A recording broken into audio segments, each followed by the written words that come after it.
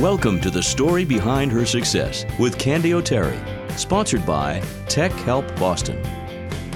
The stories of women doing great things with their lives just keep on coming. This one is about a young American woman raised in Tokyo who is devoted to a nonprofit based in Africa called Community. She is an architect by day, but at the core of her being is sharing what she knows, including her skills and her talents for the greater good. And it's more than getting her hands dirty every once in a while. It's a lifelong commitment. Africa is where her heart is. She fell in love with the continent at only 16 during her first visit there. Years later, it is where her compass always takes her. Her name is Sara Gotschewski, and this is her story. Sara, welcome to the show. Thank you so much. It's really nice to have you here. Let's jump right in. Tell me, what is the mission of Community so we can all get to know it? Community is a nonprofit organization that partners with East African communities to develop sustainable solutions to poverty, which is quite a mouthful. But it is an organization that focuses on three main parts. We focus on access to basic needs, education, and then we have our sustainability aspect, which is actually more focused on sustainable income opportunities rather than the green movement, if you will. There are so many charities on the ground in Africa. Why this one? I get the idea that it's different because it's a long-term solution, not a Band-Aid fix. I have volunteered in the past with many different organizations, but when I discovered Community, I realized that they really care about finding the right solution in partnership with the communities. Community does not just offer clean water or a greenhouse to a community that wants it. We go in, we meet with the local leaders, we talk with community members, we see what challenges they're facing and what may be a viable solution. And every community is different. I really appreciate how the organization, like you said, it's not a one-size-fits-all solution. I really appreciate the involvement that it has with our local leaders and local community members. That's really important because that's the only way a solution is successful, is if it empowers the community to feel involved and to feel engaged. It's amazing to see what the results are and then where it goes in the future. You know, you're talking about community, and the continent of Africa is so vast, and there are so many differences, not just in geography, but also in culture. Sara, can you tell me where you've been within the continent? And I'm sure you've got lots of stories to tell about the people and the places there. My first visit was to Namibia. When I was 16, I did a 4-week-long backpacking and volunteer trip there. It was beautiful. The landscape was a lot more arid, more desert-like. We were mainly in the middle of nowhere, so lots of wildlife. Later on, I went to Ghana, and I was in Accra, which is the capital of Ghana, more urban setting, but still lacking a lot of the infrastructure that we take for granted in the U.S., unpaved roads, limited water supply, and things like that. Recently, last fall, I was honored to be asked to go with the community on our annual East Africa trip. I was in Kenya for about 10 days where we were meeting with the community members that we're working with, checking in on our projects and seeing what new projects may be coming down the road. Must be so exciting to actually be there on the ground and then to see some of the work that you might be spearheading from the United States actually happening on the ground. You had told me once when we met that there's a basic difference between giving with excess and giving when there's a need. Can you talk a little bit about that and African culture? That was something that I learned from the executive director, Caitlin Ten Harmsel. She had mentioned it in specific to Kenyan culture, but I think it can be applied to other cultures as well. The big difference between in the US and Kenyan culture is that we give when we have excess. In Kenyan culture, they give when there is a need. If someone is sick in the village, everyone gathers together and brings whatever they can to help support that community member, whether it's water or food or shelter, whether or not they have extra. In the US, we seem to really only be generous and support each other when we have that excess. So it's definitely an interesting dynamic. It's something that when I was in Kenya, it was just so amazing to be welcomed into the communities, welcomed into their homes, knowing that they're giving us potentially their last batch of tea or their last food for the day. But because we were their guests, they were honoring us and respecting us and welcoming us, which is something that may or may not, have happened in the US. Tell me a little bit about some of the projects that you have worked on for a community. I've been involved in kind of a bunch of projects with community. I kind of dabble in everything. But one of the main projects really stands out for me was providing clean water for the Olamunyi community. I had helped with fundraising efforts last year in Chicago for our first big fundraiser in this city. This community is based out of Philly, and we had just kind of transitioned our location, and we were all very nervous to see how it would go. It was mind-blowing to see what we could accomplish at the fundraiser. And there, I actually specifically worked at the table that was trying to get volunteers and donors to give to the Olamunyi community and to their water project. It was one of the biggest ticket items. It's very expensive with all the parts and pieces that go with it. But it was one of the projects that would have the most impact. Over the course of the night, I was telling the same kind of facts and how they walk 10 miles each way. And it's generally to get dirty water. It's not even clean water. And just the rates of the children under 5, the morbidity rate, just what they could do with the clean water. So I was just kind of telling the story and showing the pictures and trying to get people to donate. When I was in Kenya in September, we were actually there the first day that they turned on the clean water, which was so powerful. Just to, see the relief in the women's eyes, knowing that they wouldn't have to walk 10 miles anymore, and knowing that they wouldn't have to see their babies die. And then just seeing them start to dream and hope of now what they could do with the clean water. They started immediately talking about, the crops that they could grow and what they could sell at the market now.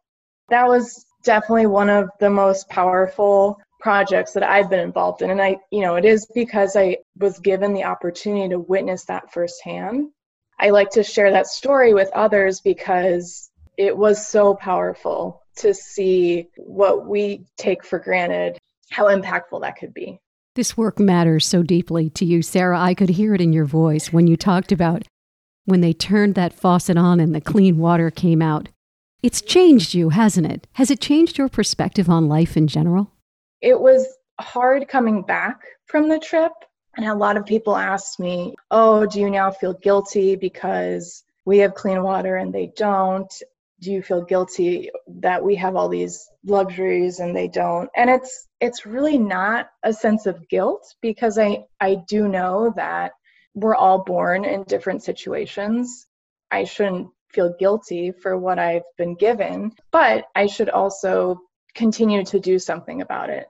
On top of my full-time job during the day as an architect, at night, on the weekends, I'm constantly in contact with the executive director on updates. I help manage our marketing and social media efforts to try and get more engagement and more donations, and just trying to share that story. It has changed my perspective, and it does provide me, I think, a sense of purpose that I really appreciate. And I know that I'm in it for the long run with this organization. Let's talk a little bit about you and architecture. What led you to the field, and what do you love most about it? I always loved math and science when I was a kid, but I also loved art and I loved being creative. When I was in school, architecture started to become a path that I felt like I could balance both of those passions. yeah, I was always building things, houses. And I remember when I was little, for St. Patrick's Day, instead of trying to trap the leprechaun that would visit, I decided to build a house that was so nice that he wouldn't want to leave. That's when you know you're onto something, right? Yeah. So I was always doing things like that. I have always known that I wanted to follow a career that allowed me the opportunity to provide positive impact in the world. Architecture has a huge impact on the built environment. More recently, I've focused a little bit more on interior architecture, where most of us spend 90% of our days inside in a building. I really enjoy being able to provide a positive environment, a healthy environment for people. I continue to love architecture and believe in its power, and it's an honor to be part of, creating something for others. I do believe, Sara, that our childhood shapes and forms us, and you've had a really interesting one. Can you talk about what it was like to grow up in Tokyo? I do believe that it truly did shape me and brought me to where I am today.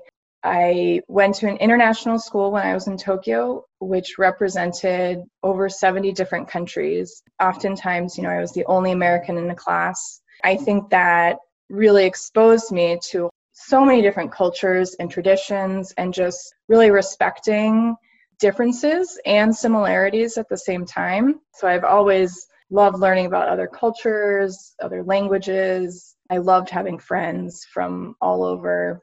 And that whole experience just was so unique, and I think has led me down this path of being involved in an international nonprofit versus, I think, a little more locally based. Please support our sponsors. They make this show possible. More than 30,000 families and businesses have trusted TechHelpBoston.com since the year 2000. Dave Almazian, president of Tech Help Boston, with the reasons why. We like to establish a relationship with our customers, and the best way to do that is see them in their natural setting, so to speak, and that's in their home. We come to you, we work with you on your equipment in a setting that's comfortable for you, and also we can test better that way, because if you have a printing problem or whatever, and we bring it to a shop, it may work great in the shop, but it might not work in your home. So this way we know for sure everything is working the way that it should. TechHelpBoston.com. Their experts will come to your home or office to fix your computer same day, next day, and weekends too. Visit TechHelpBoston.com. That's TechHelpBoston.com. It takes teamwork to put a weekly series like this together. I am so grateful to Jordan Rich and Ken Carberry for giving the story behind her success a home at Chart Productions, and to Dan Tebow, our editor from Fast Twitch Media, JC Valeris at Platinum Circle Media, who handles our social media marketing, and so much more. Thank you all for making me look so good.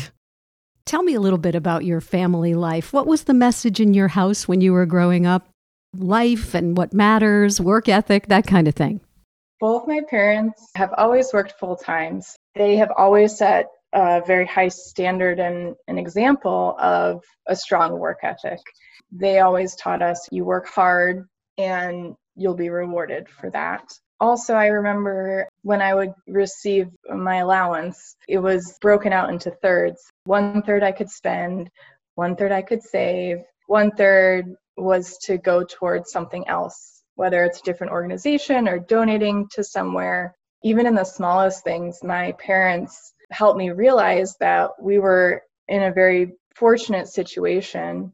Both my parents worked very hard to get where they are today, but they also taught us that because of that, we now need to give back, help out. We need to share what we've been given with others. That's something both my parents have expressed strongly and continue to do so today. My mom does a million and one things, and a lot of it is involvement in nonprofits and local organizations. And then my dad is someone who, is always willing to take people under his wing and mentor. It's something that I really admire from him. That's taught me, because I really enjoy that as well. I enjoy mentoring and appreciate being mentored as well. So I'm always looking for that. Speaking of looking for things, we all need role models and mentors. As you have been growing up, who is your role model? I would have to say my role model is my mom, which I know a lot of people say, but it's very true for me. She always led by example. She worked full time since I was born. On top of that was also just a wonderful mother, always taking care of everyone else. She's one of the most selfless people that you'll ever meet. I always look to her to set that example for me on how to be selfless, appreciate others, how to love others, and then also how to give back. She's always set that example, which I think is what has translated into my work with community. She set that stage for me very early on. But recently, someone who I think is a more direct role model is the executive director of community. She also was an architect by trade and then transitioned to become the executive director and work full-time for community. I think she just has a great leadership style and amazing passion for the organization. She's someone, if you talk to her about the organization, you'll want to get involved right away. The stories, the people that she talks about, the impact that we can create. She also is just really supportive. She cares about all of our volunteers, all of our community members, all of our local leaders. Her sense of caring and listening and showing that empathy, I think, is something that I really admire. When an obstacle is in your path, how do you get around it? I think that's more my math and science side. I do a lot of research. I evaluate what my options are in most situations very thoroughly.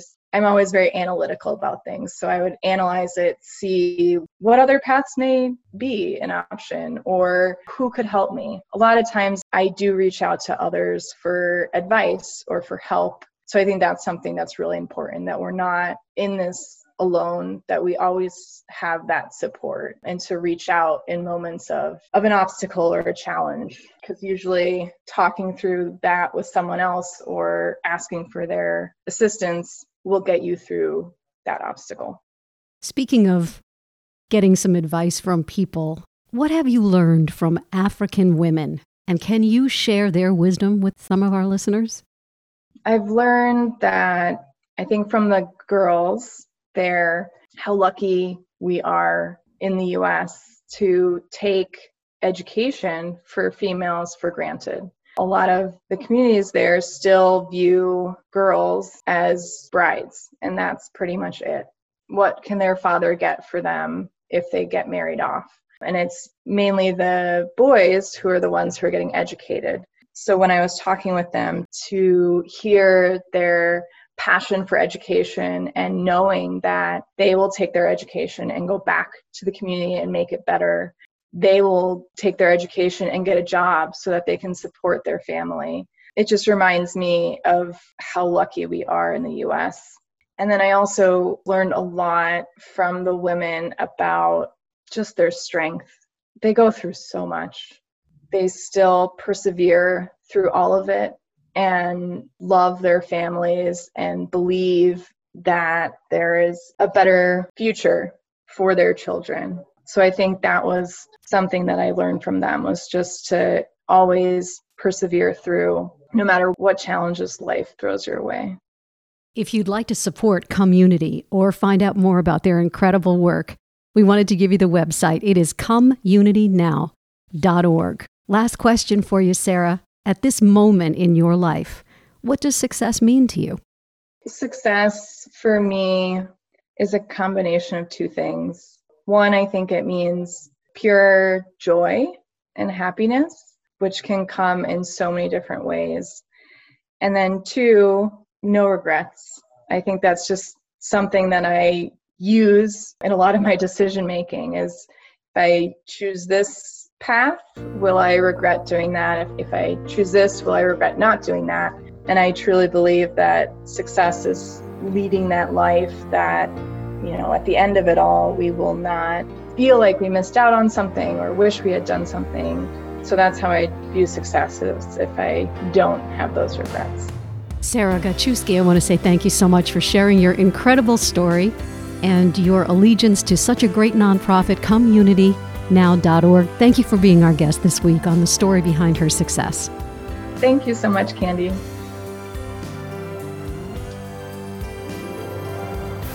Thanks for listening to The Story Behind Her Success with Candy O'Terry. This is a series with one goal in mind, to shine the spotlight on women doing great things with their lives. We hope these weekly stories will motivate and inspire you. If you'd like to suggest someone for Candy to interview, she'd love to hear about it. Connect with her anytime on Facebook, Twitter, and her website, candyoterry.com. That's CandyOterry.com. You'll find all of these links in the show notes. What's your story?